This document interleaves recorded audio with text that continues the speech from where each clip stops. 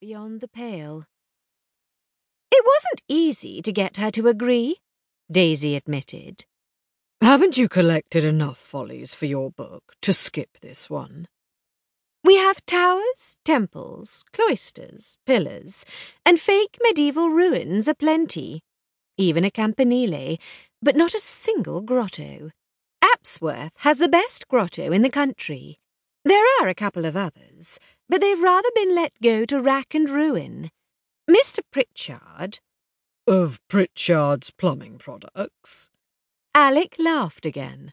The man behind the blue PPP insignia in half the wash basins and lavatories in the country?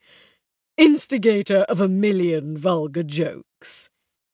Lucy seems to think it makes it worse that it's one of the biggest concerns in the country. Our Mr. Pritchard is semi-retired and chairman of the board, or something of the kind, I believe.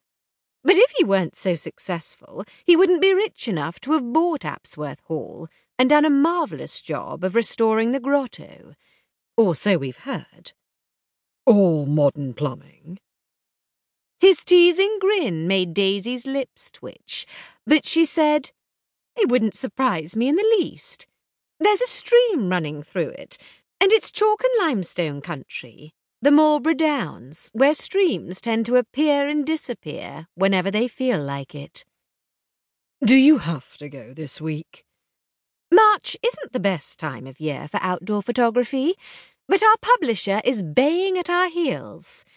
Besides, we're invited for this week, for the long weekend, and having accepted, one can't simply say, "Oh, sorry, it's rather inconvenient, maybe come next week." That's another reason it wouldn't be at all a thing to duck out and come home for the weekend. I could ring up when I know whether I'm really getting time off and claim a family emergency. Darling, I'm shocked, she told him severely. A policeman inventing an alibi? Well, not an alibi exactly, but I call it disgraceful. What is the world coming to? I'll tell you what, though. When I get down there, I'll see if I can cadge an invitation for you to join us. All I wanted, he said mournfully, is a quiet day at home with you and the babies. Oh, dear. I can't very well expect the poor man to invite the twins and Nurse Gilpin too. No, that would be a bit much. How on earth did you manage to wangle an invitation from Pritchard's Plumbing in the first place?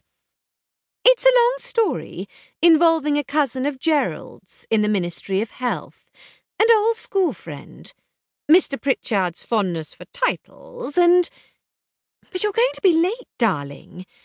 In spite of her reluctance, it's Lucy's doing.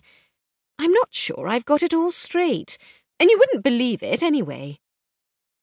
Alec came round the table and kissed her. I wouldn't believe it from anyone but you, love. You're leaving this afternoon? Yes, Lucy's coming to lunch, then we're driving down. Lucy's driving? At her nod, he groaned. You may need our car. True. Ring up this evening to tell me you got there safely, will you? Leave a message if I'm not home yet. Righto, darling. Daisy stood up and gave him a hug. I'll probably see you Sunday evening.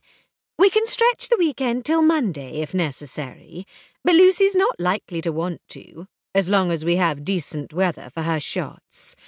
Unless you'll come to join us. I'll leave it to you to assess the situation. It's up to you to decide whether I want to meet the bathroom king, work permitting, and whether he wants to meet me. Alec went off to catch criminals, and Daisy went up to the nursery. Mrs. Gilpin ruled the nursery, but she had long since been induced to concede that Daisy and Alec might visit Miranda and Oliver whenever they chose. They were even allowed to take their own children out for a walk without Nurse tagging along, though the nursery maid, Bertha, usually acted as her deputy. Nonetheless, Nurse Gilpin was always cock-a-hoop when Daisy went out of town for a few days, as her work sometimes required.